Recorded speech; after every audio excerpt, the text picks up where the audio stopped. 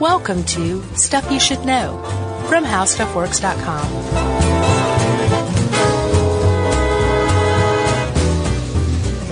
Hey, and welcome to the podcast. I'm Josh Clark. There's Charles W. Chuck Bryant. There's guest producer Noel. There's Nikola Tesla. It's Stuff You Should Know. There's Johnny and Scott. Are those your imaginary friends? No, that was Sigmund, the sea monster. Did you watch that show? No. Once again, the brief cultural divide that spans between us. Was that from the 70s or early 80s? Yeah, it was one of the Sid and Marty Krofft shows. Oh, H.R. Puff and stuff. Huh? Yeah, Sigmund the sea monster, and Johnny and Scott were his buddies. Yeah.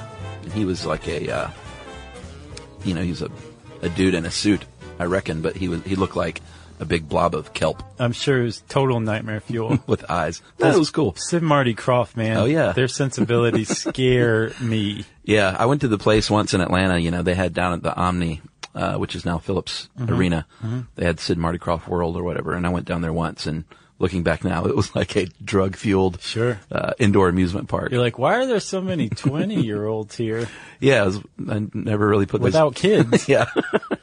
Yeah, I'm sure I say this every single time that we talk about Sid and Marty Krofft, but you've seen the Mr. Show State of Drug-a-chusetts one. Yeah. Right? God, I love that. That's one of the best. I mean, it's hard to pick out for Mr. Show, but that's definitely up there. Yeah, that's top 5, easy. Yeah. And that's Sea Monsters. Sea Monsters, they're going to get you soon. Is that from a show? No. Okay. It's from this show. So, Chuck, are you familiar much with sea monsters when you were researching this? Were you like, everybody knows all this? Sort of half and half. Yeah, I felt similar. There were a lot of things in here that I hadn't heard of, and the extra research we did too yielded some new insights. But one of the things that stuck out to me, and I guess is probably the thesis of this whole thing, is that we've been seeing sea monsters for millennia. We've been talking about sea monsters for millennia. Oh, yeah. And we still are. Like, have you heard of the Montauk Monster? Yes. Did you see pictures of that thing? Yeah, I remember when it came out. Oh, okay. Yeah. I just heard of it. Oh, really? Like yesterday, yeah. Oh, I feel bad for not sharing that with you. It's awesome. Yeah, in 2008, what was the beach? It was around Montauk. Yeah, but there was a specific beach, Ditch Plains Beach. This girl and her 3 friends found this washed up Montauk monster. And I think what's funny is there's a trend here in naming these things sensationally throughout history. Yeah. And we still do it. Because they could have called it like a decomposed raccoon, but they called it the Montauk Monster. Right. And the jury is not out. It is a decomposed raccoon. Yeah, they pretty much think so, but it's not like you can't prove that. I mean, they have like a line of biologists from Montauk to Manhattan saying, it's a raccoon. It's a raccoon without its fur. Yeah. Which makes it look awesome. I've heard some other paleo zoologists say like it may be a sheep, though. I think it was too small. Or other animals. Gotcha. But it's definitely not a sea monster. No, but this is 2008 we're talking about, and some weird thing washes up on a beach, and around the world, people hear of the Montauk Monster, except for me. Yeah, did you see the East River Monster? I heard that one was a pig. Yeah, it's clearly a pig, but it's still kind of cool looking. But still, they named it the East River Monster and not a pig that was, I don't know how the pig got there. Right, the pig of East River or something like that. Yeah, it's probably like, somewhere in Chinatown, a pig was no good, and they said, go throw that thing in the river. That's what they do. Yeah. Also in 2006, there was one in Russia. I didn't see where, but on a beach, something washed up and they said, sea monster. Yeah. And it turned out to be a beluga whale carcass, greatly decomposed, but it looked weird. It didn't look anything like a beluga whale. But the point is still in the 21st century, whenever the sea spits something up, we're like, this is a monster. Clearly, obviously, this is a monster. And then biologists come along and say, it's not a monster, but it's this weird thing. Or sometimes they say, this is new. Yeah. It's not a monster, but this is new. And this is the point, finally, that I'm trying to get to, is that the oceans, the seas, cover 70% of Earth's surface. Yeah. Right? That's a lot of hiding places. Sure. And I think humans have known and still know intuitively that there's a lot of stuff down there that we don't know about. We don't know what it is. But over time, we've science has replaced superstition enough so that while we still know there's stuff out there that we don't know, we don't think of them as monsters. So our mindset has changed somewhat.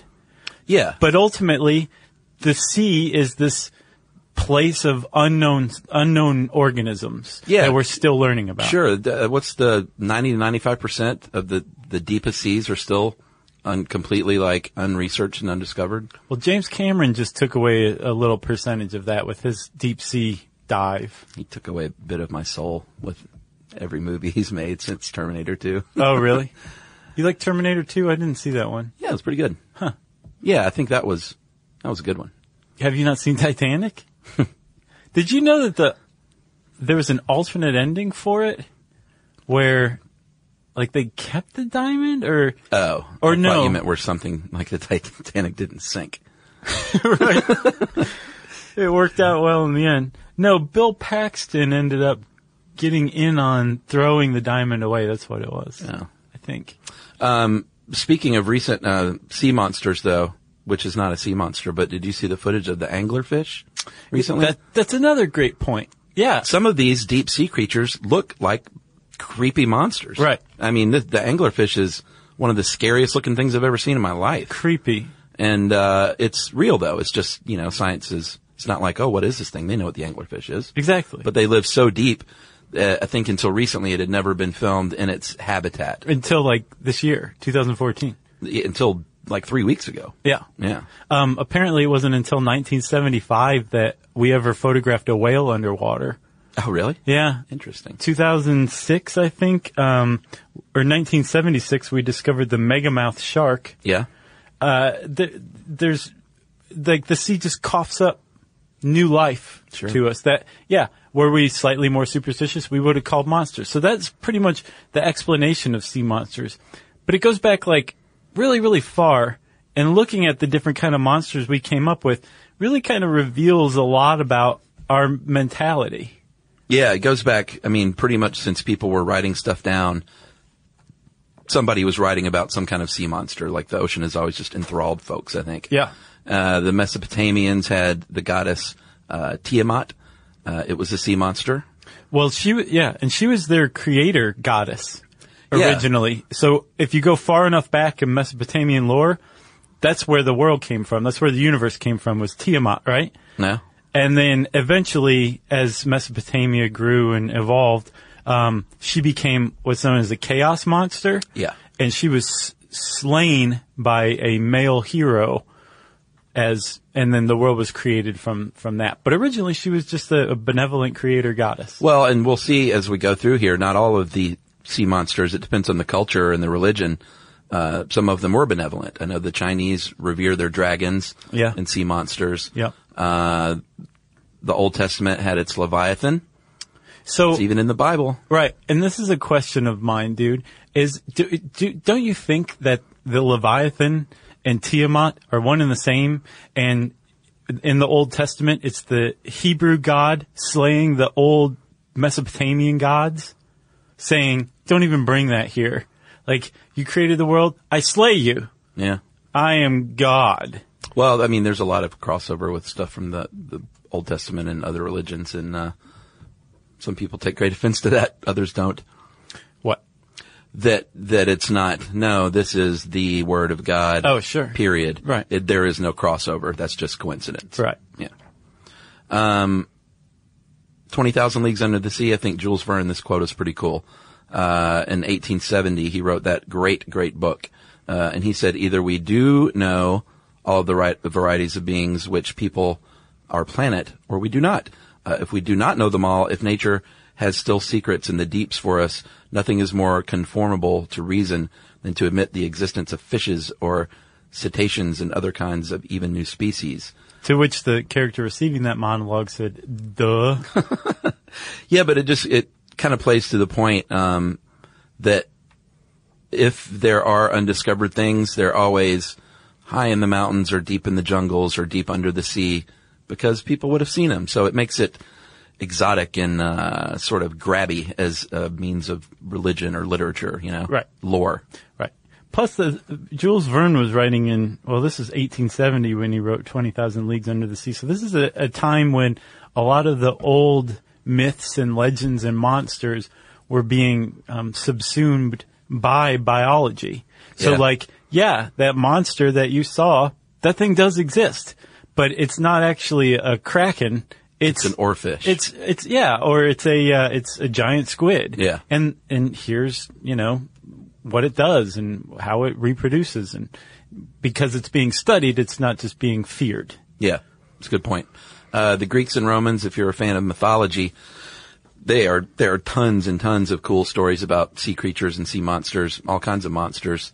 Namely one, Cetus, named by the Romans, King Cepheus, had a wife named Cassiopeia. And they ruled Ethiopia, apparently. Yeah, and she said, you know what, my daughter Andromeda is more beautiful than all the sea nymphs. And of course, she's like, yeah, I said it. Yeah, and Cetus was like, all right, well, I've got a dog-like head and I'm part fish, and I'm going to come up and kill your daughter. Yeah. Poseidon went, kill Cetus. Yeah. And Perseus, of course, is always saving the day. So he apparently was flying back, carrying Medusa's head that he'd just chopped off. Oh, yeah. Flying around, and just happened to pass by, was it Persephone, who was about to be eaten? Andromeda. And said, all right, I'll take care of Cetus on my way home. My sword's bloody already. Yeah. Harry Hamlin. Yeah. Isn't that who it was? Yeah. I never saw the remake of that. Did you see that? No. I didn't either. I just remember release the Kraken. Yeah.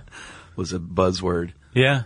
That's right. Liam Neeson has a knack for buzzy movie lines of dialogue. Because that very particular set of skills was also a big thing for that he said 6 in like months. 4 different movies. No, it was just in the one. Are you sure? Yeah, Taken. Yeah. That was a pretty good movie, by the way. Sure.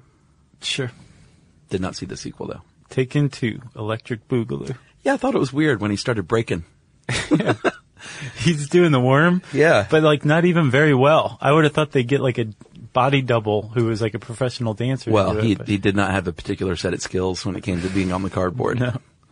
Chuck, we'll talk a little more about mythology and what it reveals about humans and sea monsters right after this.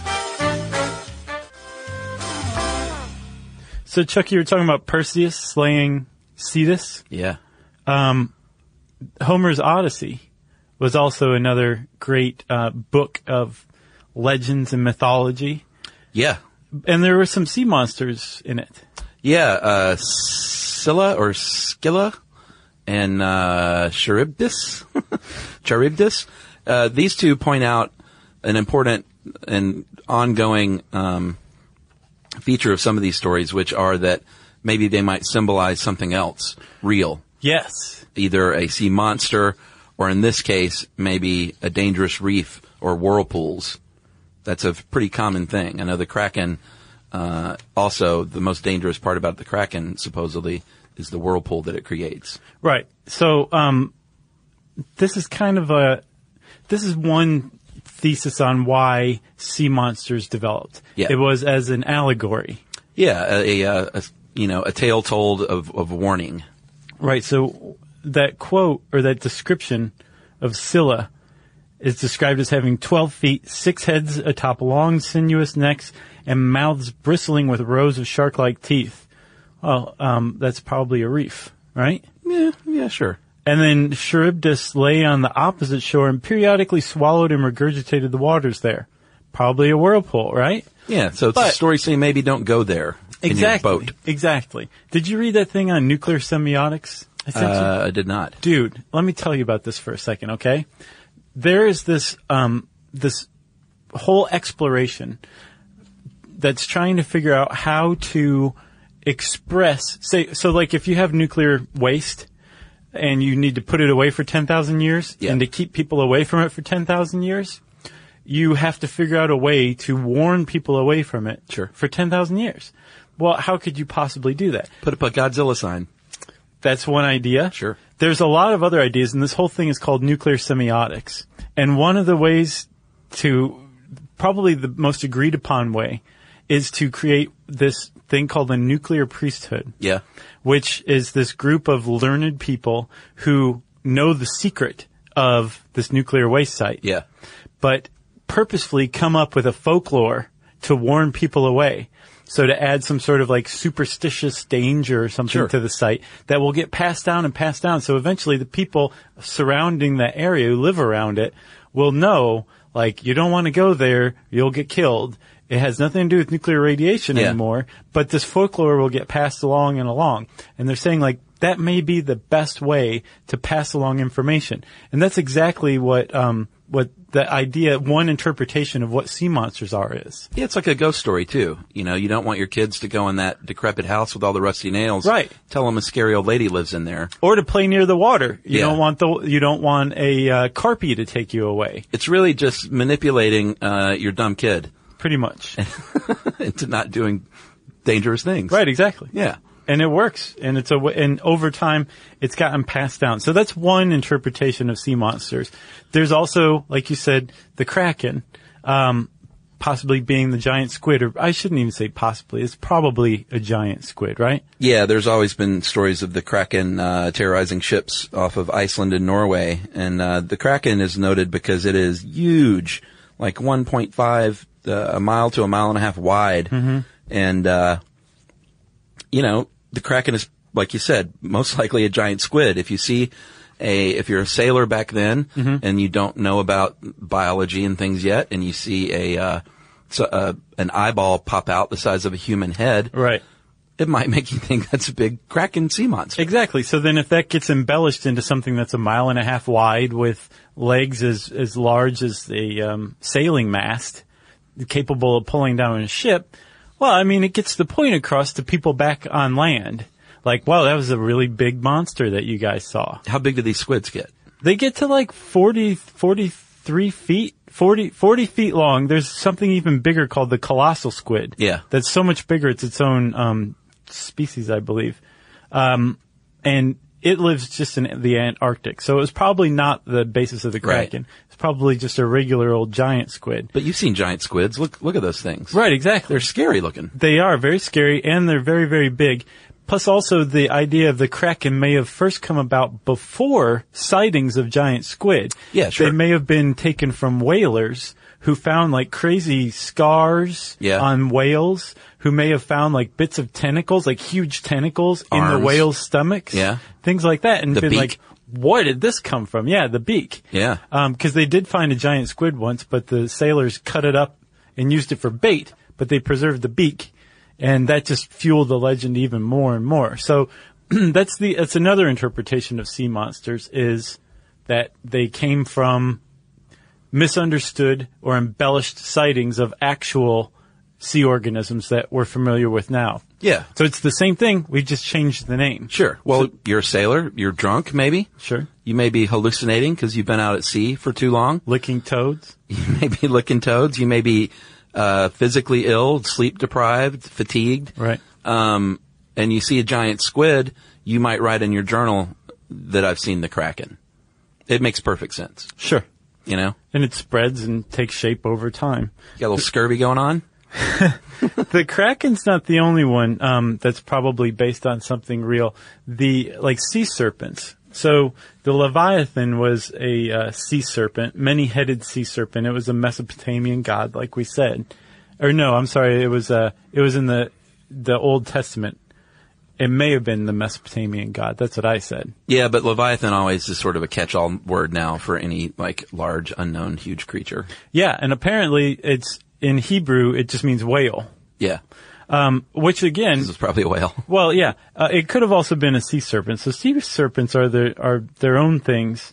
The Norse had a legend of the Jormungandr. Yeah. There's an Thor. umlaut in there and everything. Yeah. And that was apparently one of Thor's bigger headaches. Yeah, that was the baby that was created when Loki, his brother, and a woman named Angerboda, I guess, had the sex of the gods and created this creature. A sea serpent that wrapped around the globe. Supposedly. Yeah. Yeah. And that's just one example of a sea serpent, a huge sea-bound snake. And there's a lot of suggestions of what accounted for sightings of sea serpents. Yeah. Huge things of floating kelp seen in the distance. Sure. Schools of porpoises. Yeah, all in line together. There's one thing, though, that could have accounted for all sightings of sea serpents. It's called the oarfish. Did you see this thing? Yeah, it is huge. And if an oarfish was swimming in the water, it could be undulating up and down, and it looks like little spiny humps coming in and out of the water. Right. So that makes sense, sure. They get up to, I think, 30 or 40 feet. Yeah, they can. I mean, there's plenty of photos of, like 10 dudes on a beach holding one up. Right. Because it takes 10 dudes. Yeah. It's not like they all want their hand on the little fish.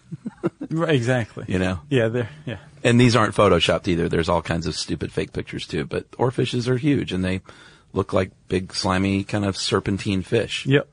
And then, Chuck, mer people were another kind of universal, I guess, sea monster myth. That's another thing that stuck out to me. Yeah.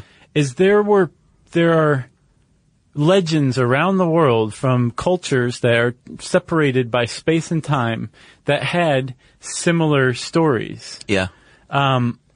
Without possibly interacting. Yeah. So it makes you think that a lot of these people cited similar things. Sure. And came up with similar myths and legends to explain what they were seeing. Probably. The mermaid is, if you've seen Splash, you think, wow, what a neat thing to find a mermaid. But mermaids were not looked upon kindly because they would, and this article points out, they would, at their best, they would just forget that you can't breathe. Yeah. And drag you underwater till you die. And at their worst, they would do so on purpose. Right. And take the men down under the water and lights out for you, Tom Hanks. Yeah, sorry, Tom Hanks. Sorry for the rest of your career. Yeah, his career was pretty lousy after Splash, wasn't it? Well, yeah. What? No. Daryl Hannah, though, in the movie she was not a bad mermaid because she, kissed him and gave him breath. Right. Well, it's the Hollywoodification of the mermaid legend. Ron Howard. Or like Ariel from Little Mermaid. Oh, sure. And that dirty DVD cover. Oh, yeah. I guess it was VHS cover. They probably corrected that before it went to DVD. Probably. Those Disney guys. Bored and, yeah, sure. Yeah, I guess bored and blank. So, the whole mer creature had root in the Nordic areas and Scotland, which apparently there's parts of Scotland that are so far north that they consider themselves Nordic rather than Scottish. Oh, really? Yeah, Orkney, I think. Huh. And there's a whole part of Scotland that's underwater now called Dogland that was around 10 or 12,000 years ago. That's like this really fertile Neolithic artifact area. It's pretty cool. Yeah. Doggerland, that's what it is, not Dogland. So, they had their own things called Carpies, Chuck. And what's interesting about the Carpie is that Kelpie? The Kelpie. Yeah. I was thinking Harpies. Yeah. Or Kelpies. carp. Exactly. But this is not carp or harpies. They're kelpies. Yeah. Which are actually horses that live in the sea that can sometimes change into humans. So they're kind of mer creatures. Sure. But every lake in Scotland has a kelpie supposedly associated with it. Yeah. Including Loch Ness.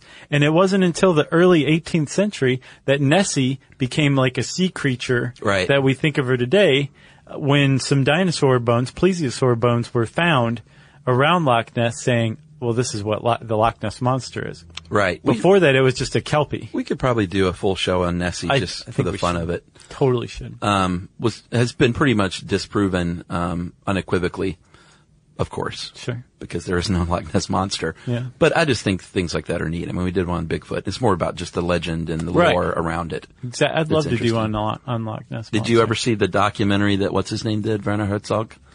No, I didn't know he did one of those. It was, I think it was he did a mockumentary, but not like a Christopher Guest mockumentary, just a faux documentary. Waiting for Nessie? Yeah, Waiting for Nessie. Where it just looked like he was, I can't remember the name, but where he was searching for the Loch Ness Monster and saw, caught it on camera, but he made it seem real. I think it was Werner Herzog. Huh. It was good, of course, Sounds a little dishonest for Werner Herzog. Well, I don't think he was trying to pass it off. I think. I gotta see this. Yeah. I'll look that up. It may not be him, but someone did that, and it was kind of cool because if you buy into it, then you're like, oh my God, there it is. Are you sure this wasn't like something on cable? Yeah, that was Herzog, you're absolutely Noel says it was her talk. Okay. Yeah. I mean, it probably played on cable at some point. Gotcha. Noel talks a lot more than Jerry does. So Chuck, that brings us to our third interpretation for where sea monster legends came from. People finding dinosaur bones. Yes. And, we'll talk more about that right after this break. Stuff you shouldn't know. Stuff you shouldn't know. All right, Dino Josh. Yeah. Let's hear it. Oh, well, so I said that Nessie became this kind of sea monster. Yeah. Around the time of plesiosaur, I believe it's what it was, skeleton was found around Loch Ness. They said, well, this must be one of Nessie's relatives. Apparently that wasn't the first time that a dinosaur led to the idea of a sea serpent. You mentioned, the Chinese having a legend of some sort of dragon, little tiny dragons that measured about 3 feet long. About a foot long. The Guizhou dragons. Yeah. They were basically marine reptiles called, Chichosaurus hui. But they were lucky. Like if you found one of these skeletons, you kept it because it was a little sea monster skeleton that you got your hands on, and it would bring you good fortune. That's right. And, I know earlier we were talking about just the early explorers, and, you can't fault some of these dudes because they were, as this one article you said, they were literally in uncharted waters. Yeah. And it was before the rise of science. And all they had heard were stories and folklore. And anytime if you ever see a map, a sea map, oceanic map from the 1500s, it's going to have some sea monsters drawn on it, even as just decoration. So it was a time when, before observational data came along, we pretty much, it was sort of like the internet today, you pretty much just rewrote, earlier history books over and over. Right. Until they finally got a little smarter and say, you know what, maybe we should really observe something and then write about it for real. And this didn't really lead to anything more substantiated, Well, for a while, sure.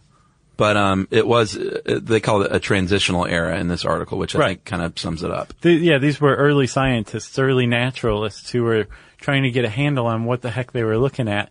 But they still perpetuated legends, like they might have a real creature. Like a whale. Right. And then it's similarly a natural, biological illustration of a mythical creature. Right. Like a sea bishop. Yeah. So the sea bishop was this thing that was supposedly caught and taken to the king of Poland because it was this fish-like creature that had like a mitre and robes like a bishop. Yeah. And apparently it could also talk and refuse to eat. Yeah. And when it would make the sign of the cross and everything. And later on, somebody said, it probably didn't talk and make the sign of the cross. But if you look at a squid a certain way, sure, it looks a lot like, it's got the hat and some of its flappy skin looks kind of like the robes, So maybe that's where the sea bishop came from. Yeah. Simultaneously to this, we're talking like the 16th century. There was pretty much a widespread belief that whatever you found on land had an analogy in the sea. Catfish, dogfish, seahorse. All that stuff. Yeah. And in some cases they were right. Like there are catfish, there are dogfish, because we call them that. Yeah. Sea monkeys. Right? The seahorse too. Yeah. But all that kind of, it was a rough time for science. It was still getting its footing. Well, yeah, because, like you said, things were mistaken. Like, a whale and a walrus might be a monster when it's just a whale or a walrus. And there were all kinds of tales that, when it's repeated over and over, you get the sense that it's just, one of those like urban legends back then. Right. I guess it wasn't urban back then though. What would it be? Just a seafaring legend? Yeah, exactly. Yeah. Of, whales being mistaken for islands. And like a ship will land on the whale and build and root down, basically get off the ship and build a fire. And then the whale, I guess, who's just chilling out at the surface says, hey, there's a fire on my back and I'm going to take your boat underwater and swallow you whole. Sorry. I'm a whale. So beware of the, whatever they called that, whatever culture called that particular whale. Exactly. Now we just call it a whale. And again, And you can't probably land on their backs. It was an embellished story, but it was based on a sighting of a whale before they called it whales, and back when everybody lied about everything they saw. Another culture that found dinosaur bones and created their own legends were the Lakota and Dakota Sioux. Yeah, sure. They came up with something called the Untahila. Untahila? Yeah, I think that's about right. Sure. From dinosaur bones found around the Missouri River. Yeah, and that was a water creature. Yeah, well, they were very evil water serpents that would eat anything, including one another. Yeah. And so the Thunderbirds would come and do battle with them. Thunder beings. Yeah, but I looked it up. It's basically Thunderbirds. Oh, okay. Gotcha. Yeah. What they knew is that it wasn't a Tatanka. That's a buffalo, right? Yeah. Yeah. They were pretty sure. You know, that's apparently where the legends of the Cyclops came from. From Native Americans? From finding like old, like elephant bones. Oh. Elephant skulls. The huge cavity in the middle. Oh, They're gotcha. like, well, clearly there was a race of giants that just had one eye. Huh. No, they were elephants. You know, we often joke like they were dumb back then. Of course they weren't. They were just trying to figure it out. It's like to make stuff up. Sure. They didn't have TV or anything back then. And like we said, They a had lot of this stuff was, legend to keep, boaters from going in maybe a particularly dangerous part of the sea. Right. Or to keep the children away from the water. Yeah. And, like the ghost story or the nuclear, what's it called? Oh, nuclear semiotics. Nuclear semiotics. Man, everybody, go look that stuff up. Actually, Roman Mars has a 99% invisible about that one. Oh, cool. Yeah. Nice. Nuclear semiotics. Pretty neat. And effective, I imagine. We'll find out in 10,000 years. I guess so. What else? You got anything else? I don't have anything else on sea serpents. Just take a look at the anglerfish video. Yeah. And tell me if you came upon that. And see, we also didn't point out that this was before not even deep sea exploration. Like, this is before underwater exploration. Right. People are just riding around on the top of the ocean. Yeah. So we're fascinated with it, and we've gone to the depths that we can attain at this point, which is pretty deep. I wish I would look that up. I don't know how deep we can go. How deep James Cameron can go? Oh, he goes deep, buddy. But think about back then, man, when they couldn't, like, you know how scary that would be? Right. When these strange creatures are like, you see a giant squid. Yeah, and you're just partially seeing it. If you can't see it underwater, you have no idea what you're looking at. Yeah, this is before the diving bell even. Like, there was... Or the butterfly. That's right. Yeah. You like that one? Yeah. I finally saw that movie, by the way. Hardcore, man. That's good, though. Yeah, really good. If you want to know more about the diving bell and the butterfly or about sea monsters, you can type those words into the search bar at howstuffworks.com. And since I said search bar, it's time for listener mail. I'm going to call this Opa, which is German for grandpa. I thought it was Greek for, like, good times. Well, maybe. I don't know. Really? Yeah. Opa. Well, I'm sure those are just three letters together. Might be something in Greek. But, like, my brother-in-law, Karsten, is German, and his grandfather was... his father. Yeah, his grandfather was Opa, but his dad was native German, so my nieces called him Opa. As does this lady's. I'm writing in specifically about your whaling podcast. Oh, how appropriate. With a family story that loosely relates, my great-grandfather Opa left Germany when he was 14, pre-war, to work as a sailor, came to the U.S. and was a member of the U.S. Coast Guard. One day he was part of a team that was clearing a harbor of some old sunken ships. To do so, they used the sophisticated method of throwing dynamite into the water to blast the wood apart and then gathered the debris. His team rowed out in a 14-foot rowboat to gather up the wood shards and noticed the blast had killed the fish. They floated to the top, so the crew brought them in to the boat as well. Waste not, want not. Sure. As they were going about their business, they came across a 16-foot hammerhead shark that had floated up. Clearly, it would be a great source of food, so despite their small boat, they pulled it aboard. I think you see where this is headed. No, I do. Well, as it turns out, the blast was strong enough to kill small fish, but only stun larger animals. The shark slowly started to regain consciousness in the rowboat, and being confused and out of water, was not pleased. It got to the point that it was thrashing about in the boat, threatened to destroy the boat, and likely injure or kill the crew members. So in the midst of this chaos, they were able to flag down a sailor on a larger vessel, who proceeded to shoot the thing to death while it was still in the boat. All of the crew members were safe, and they still got to feast on Hammerhead Shark, but now had a much more exciting story. And you mentioned in the whaling podcast, old-timey whaling, crew members were deployed in small boats to get the whale and were often injured and killed. I thought you might find this interesting. And I was hoping you could give a shout-out to my sister Rachel, who turned me onto your podcast in 2009. She lives in France, and we don't get to see each other frequently, but whenever we do, Josh and Chuck always come up. That's us. So that is Wendy Bear. She is a registered dietitian. And Wendy and Rachel, thanks for listening and for spreading the word and for being sisters. Way to go being sisters. Yeah. Thanks for writing in, Wendy. Yeah. Yeah, thanks, Wendy. And Chuck, this is our last episode of 2014. Oh, man, the longest year. So we want to say Happy New Year, everybody. Yes. And I want to say happy birthday to my sweet and lovely wife, Yumi. Happy birthday to ya.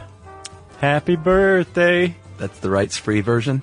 No, that's the Stevie Wonder version. Oh. It's a good one. So it's not rights-free. Yeah. So happy birthday, Yumi. Happy New Year to all of you great people out there in podcast land.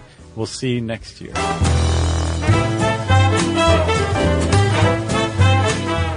For more on this and thousands of other topics, visit HowStuffWorks.com.